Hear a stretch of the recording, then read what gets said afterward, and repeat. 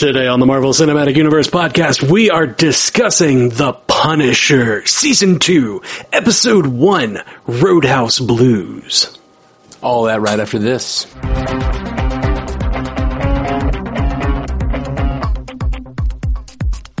Welcome to the Marvel Cinematic Universe podcast. My name is Matthew Carroll. And I'm Jeff Randall. Jeff, let's dive into Season 2 of Punisher. I am so excited that it's here. Man, it's so good. It's amazing. Just a quick quality discussion before we get spoilery. It's good. Spoiler alert. Let's go. yeah, that's basically it. It has me after one episode. I'm completely emotionally invested again in a new story. I'm in love with Frank Castle. I think this is just the best. I think this is the best of the Netflix shows. Like I love Daredevil. I really do. I love season 1 of Jessica Jones.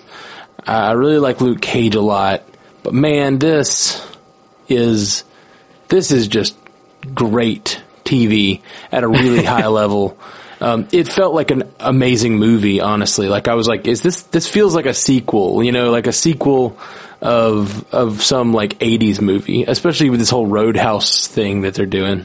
Oh yeah. All the country music. Episode. Yeah. Never would have figured Frank for a country music fan. I feel like he's absolutely a country music fan. Well, I'm kind of stuck on Metallica after, season 1, especially the trailers leading up to season 1. Like I'm stuck on Metallica for Frank. Right. But yeah, I could see him liking country music just to kind of like mellow him out. Yeah, he's got that sort of southern accent. He's got the, he loves guns and, military guy, like totally a country music guy. Maybe not, I'm not trying to put him in a bottle. He may like all kinds of things, but totally makes sense that he likes country music. It also makes sense for what I feel like might be sort of a target demographic for this show. Oh yeah. As we discussed, this show is one of the only shows that has like the two-sided and almost leans toward the gun side of that the gun conversation, which just presenting both sides is kind of interesting. But like this show with him and with Karen, like they're both just such gun nuts. Like it's kind of insane. Well, not to get too much into spoiler territory, but his first fight in this, his first like actual, confrontation with bad guys in this episode, involves him not using a gun at all and still just kicking ass. The first chronological fight anyway, which, alright, I think it's time to get into spoilers. You guys have heard us say it. It's an amazing season. If you haven't seen season 1, go back, watch it, jump in on season 2. It is so good. Spoiler alert in 3, 2, 1. Frank Castle got some. Frank Castle got some, and it did not feel crass.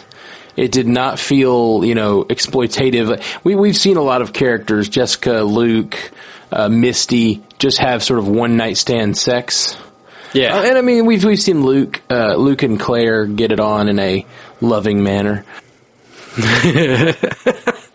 Especially that right out of prison loving manner. Yes. They definitely were in love and everything. But the way they shot the sex scene, and not to dive right into the sex scene, let me jump back before we dive into the sex scene. Okay. Where I totally agree with you. Him getting some was a great scene. Like it was a really great scene. It was meant so much. I started crying during that scene because of him describing his family and everything to her. It was amazing. The way they intercut it non-linearly was just genius. Genius. And I think that the way that they chopped that scene up is kind of reminiscent of the beginning of the episode, actually. Right. The entire episode's nonlinear, but that was like a little microcosm of nonlinear. But yes, that is you told me before I watched it, because you got to watch it before me, you're like, it's a little slow. I don't agree at all. This episode has so much going on in it. It's a little slow in that it's not like fast editing, and it's not in a city. They have given that sort of Roadhouse sleepy country music vibe, but man, there's so much going on. And from the very first moment, Frank, I was in from the first frame of this season. First thing we see is a blood-covered Frank Castle's face. Yep.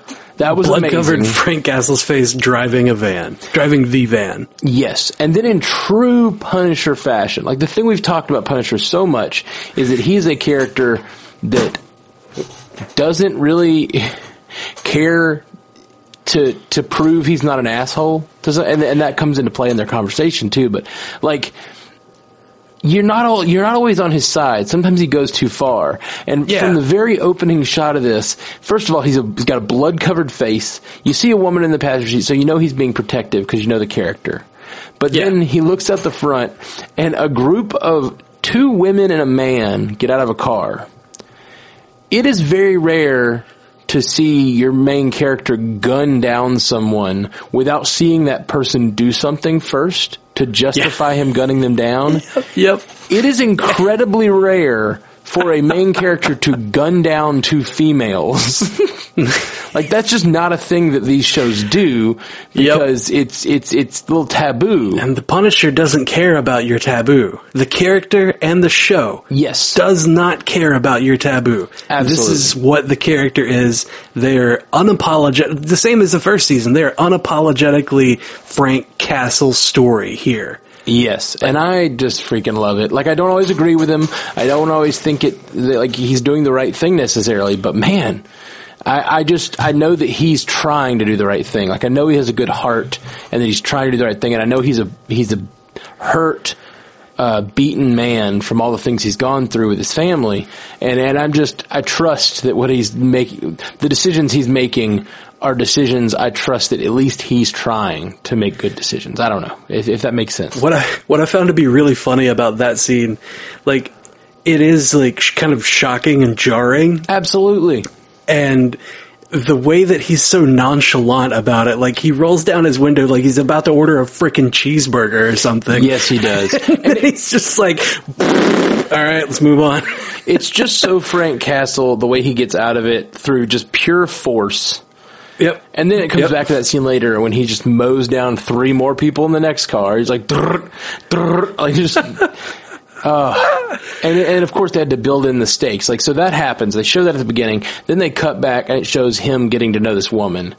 And from the first moments in that bar, every line was so beautifully like Frank Castle, and they were beautifully human and like romantic and realistic, and I just loved all of their exchanges. I wrote a bunch of things down because I love this episode so much. I think there's so many things where it could have, like, this whole episode, if it hadn't turned into this bloody barred brawl, it could have gone the route of like kind of awkward, we're getting back into romance rom-com.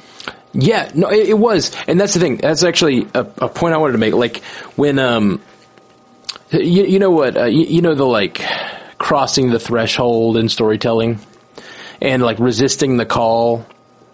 You know what I'm talking about? Like the hero's journey. So in a hero's journey, there's often a call to action.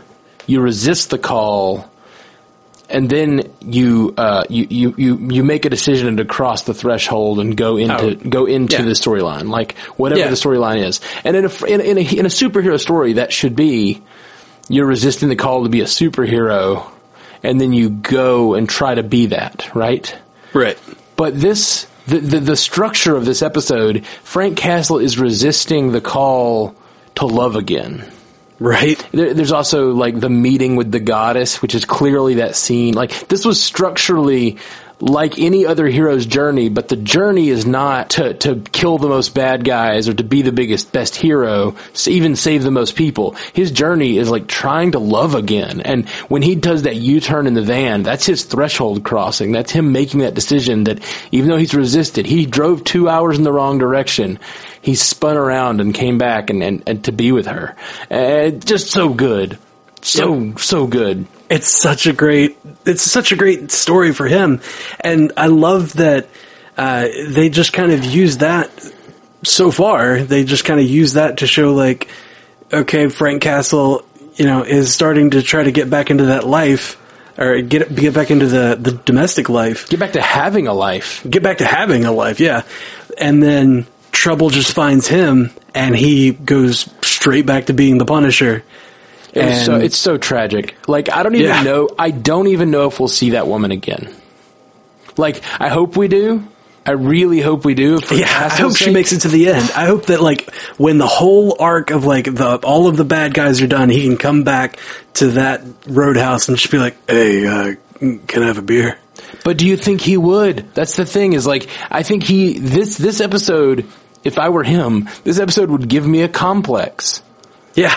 Because, like, I can't have that life because it's just going to get taken away from me. Yeah, and not just taken away from me, but, like, he is bringing pain into this woman's life.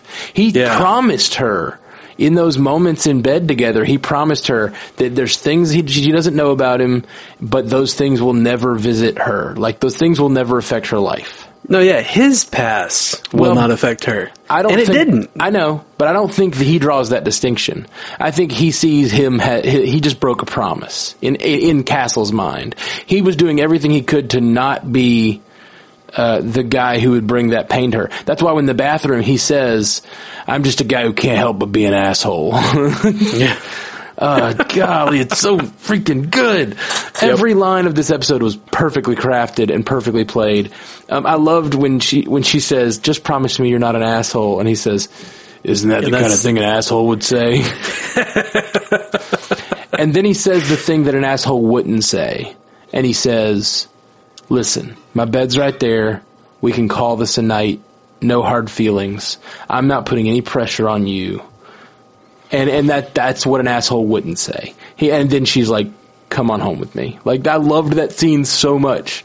Yep. It's him respecting her, him giving her lots of agency and choice and no pressure, and her recognizing the actual goodness within him. I loved it so much. Yeah. And there's so many times that she says, like, traditionally I should do this, like, normal protocol or whatever says I should do this. I should kick you out right now. I should stop. I shouldn't talk to you again. But she follows her gut, and her gut says that he's a good person. He's a good man that is not going to be an asshole. Yeah. Except in Frank's mind, that's exactly what he's being, because he's bringing this to her door. Even if he didn't bring it into the bar, but he could have just ignored it. He could have, like, that's not Frank though, like the way Frank lives his life with these absolutes and these, like, he has his own ethic that he's going to stand up and do what he thinks is right. Sometimes it puts the people he loves in danger. The same way, I think that in many ways that's what happened to his family, I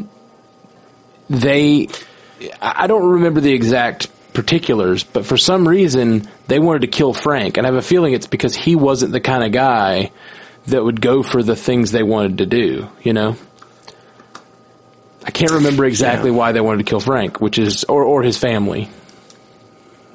I don't remember either. I know, it's all kind of blurry, but the thing is, it was his unit or his people that killed him, and it's like, I think those people probably wanted to do the things they were doing, these like, and Frank's just too good of a man to just go along and get along and let things happen. He's going to fight the bad things, and so the bad people have to stop him, and kill the ones he loves. Right after he says the line, take the good when it comes, which I loved. It shows a flashback of him with his family, but also with Russo. Is that his name? With Billy, yeah. Billy Russo.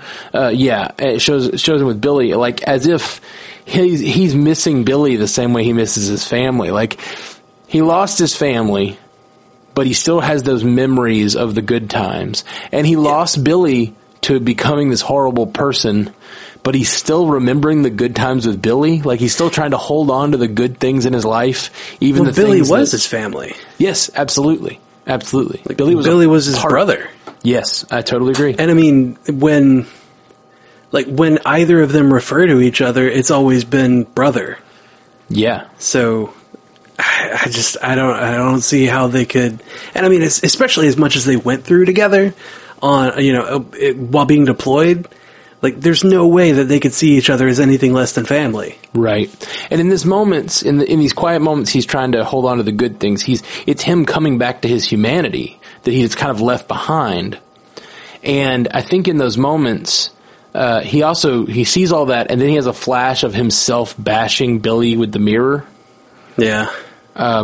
Which is from the final episode of season 1. Ugh, and mirror. I just had that thought, does he regret that? I think he does. I think he regrets going so far with Billy. Like, I think he regrets wanting to put Billy through the pain that he experienced, even though in many ways he was right to do it. Like, I was watching that scene and I was like, man, you're going too far with this. Like, I would put him down, putting him down because he did a horrible thing is one thing, but torturing him is another, you know? Yeah. Dragging his face across a broken mirror is something entirely different. And I think that Frank knows that when he's sort of activated as the Punisher, he kind of goes into a different place. He's a different man, and he doesn't like being that man. And in these quiet moments, he's trying to hold on to the good things, but he's still having these flashes of these horrible things. But he's not having a flash of his children and wife dying. He's having a flash of himself being the monster. Yeah. Yeah. Yeah, it's no longer his family dying at his hands. It's no longer his family dying right in front of him. It's his brother being ruined by his hands. Yeah. That's some shit he's got to live with. Yep. What did you think about in this episode about Frank? Like, we finally get to see Frank with kind of a paternal streak to him, like how he's kind of, you know, being fatherly with the kid. I like pancakes. No, I really like pancakes. I love pancakes. When she was trying to tell him, you know, I have a kid, are you okay with that? I was like, of course he is. He fucking loves kids. Right? Like, why wouldn't I be? Why wouldn't I be? Yeah. Yeah. And he opens himself up in that bedroom and allows himself to be vulnerable.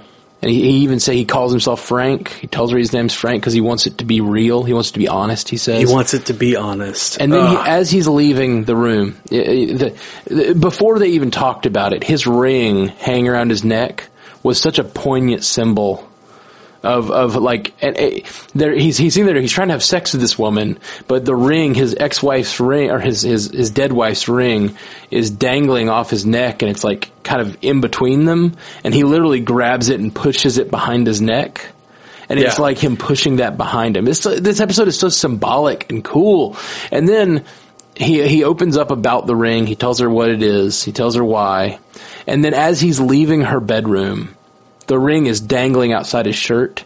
He picks up that ring and puts it in his shirt right before he leaves the bedroom. And to me, that was him, like, hiding away his true, loving, honest self. You know, going back to being the road warrior. Like, you know, this is my vulnerability, and I'm going to put it away, you know? Yeah. That's him going back to being Rough Road. Yeah, Rough Road. What you doing, Rough Road? It's good. Oh, man. There was one thing that I saw that it was like a little tiny detail, and I'm pretty certain that, like, it's one of those details where you know that it got put in for a reason, if not to show just how life in that situation or life in that place is, but maybe also to to kind of give some sort of message about the characters and the life just in general. But when they were showing the sign for Lola's Roadhouse, like when they showed the marquee outside, if you read through all of the words that are on it, you'll notice that there are two major missing letters. It's O and K. So there is no OK. Oh, yeah. This place is not okay. Yeah. Interesting. That's cool. That's cool. Yeah, I may be looking into that too much, which is, you know, something that I do, but I noticed it and I was like, Yeah. Yeah, and it seems like whatever's going on, the police chief seems like he's in the hands of whatever this villain is, so it looks like there's just some sort of local syndicate. And, you know, like, let's talk about the priest for a minute. Like, with our last Netflix series, Daredevil, we had a character who was driven by his faith, or, you know, even he was confronted with his potential failing of faith, but he had always used his faith to drive his decisions. Like, he may have done bad things, but he didn't ever take it too far, and he always tried to, use the law to stop the bad guys. But now here we have a villain for the Punisher who is seemingly a man of God, and I'm hoping that he uses that religion and scripture and whatnot to kind of justify being a bad guy, so that you can get that kind of reverse face of what Daredevil is. The sort of religion is a tool, and it can be used for good or ill. Right. Pardon me, but where was the religious iconography with this character? I missed it. He had crosses as cufflinks. Okay, and I totally missed that. Yeah, when he strangled the guy in the beginning, his cufflink pressed into the guy's neck. Oh, and I saw left that. The cross I saw on his that neck. cross symbol, but I legitimately thought it was a scar. Like, I thought it was a white, an old scar. No. I saw the thing in his neck. No, okay. So that is definitely symbolic there. Him justifying that action. That's cool. I like that. That'll be interesting going forward. I feel like the thing we haven't talked about, which was amazing in this episode, is the bathroom fight. Yeah. Bathroom fights are getting a real boost here lately. Well, what's the other one? I'm missing another bathroom fight. There's all kinds of bathroom fights here lately. Just like, I thought you meant in the Netflix stuff. No, just in general. Yeah. Oh, yeah, that's true. Mission Impossible. Mission Impossible bathroom fight was great. Bathroom fight. With Henry Cavill having to cock his arms, having to reload and cock them. Yeah. Just, you see a lot of bathroom fights here lately, and it's kind of like, I don't know, I guess it's I feel like that's fight choreography, new territory. No, I don't agree with that. It's been around for a long time. There's like bathroom fights in like Terminator and True Lies. Are there? Yeah, man, bathroom fights. I don't remember Terminator having a bathroom fight. I thought there was a bathroom fight in Terminator. Maybe I'm just thinking of something with stalls. I know he picks someone up and walks them through a bunch of stalls. But regardless, there have been bathroom fights in movies. True Lies definitely had a big bathroom fight. Okay. Weirdly, I'm only thinking of Terminator, of Schwarzenegger movies, but also I remember a bathroom fight in Kindergarten Cop. I don't know why I'm only thinking of Schwarzenegger movies. Maybe that's just like all I'm thinking. Maybe I'm just on my mind is on Schwarzenegger, but there are definitely bathroom fights. Okay. But I agree, there have been some cool ones. I noticed them a lot more. Interesting. But yeah, this one was amazing.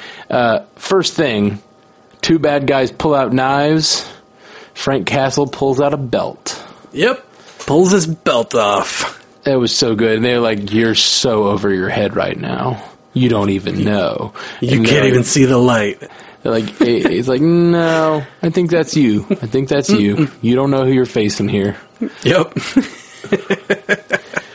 Yeah. Oh, I love it. I love that he was just kind of like, we'll see.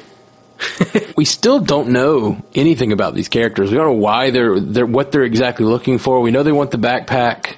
It seems like they got what they wanted. Like, why are they still chasing Frank? Just for revenge, I guess? I mean, it's usually at that point kind of a leave no loose ends, nobody to identify them sort of thing. He also says that's somebody's dog let off the leash. It's possible he has a stall of fighters himself. Maybe he wants him for himself.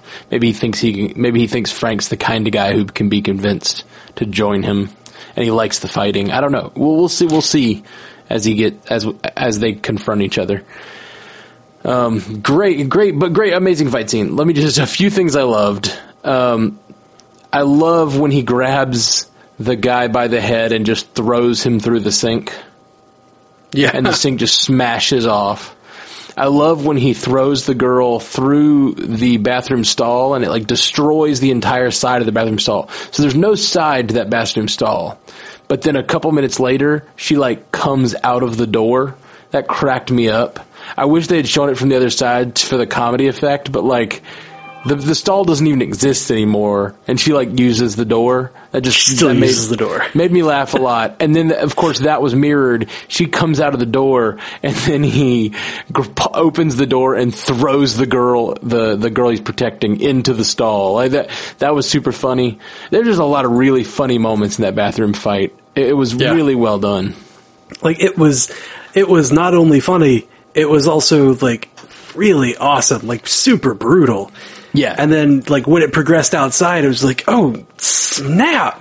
Like, when Ringo got involved, I was just like, shit, get it, Ringo! And then, he got stabbed over and over again. Yeah. Poor big guy. Yeah, I really hated that. And that was super sad. And obviously, Beth cared about him. She screams no and starts grabbing the gun when he starts going down. Man, when he fights so hard too. He does. He gets stabbed like repeatedly and is still swinging. Mm-hmm. Like, damn.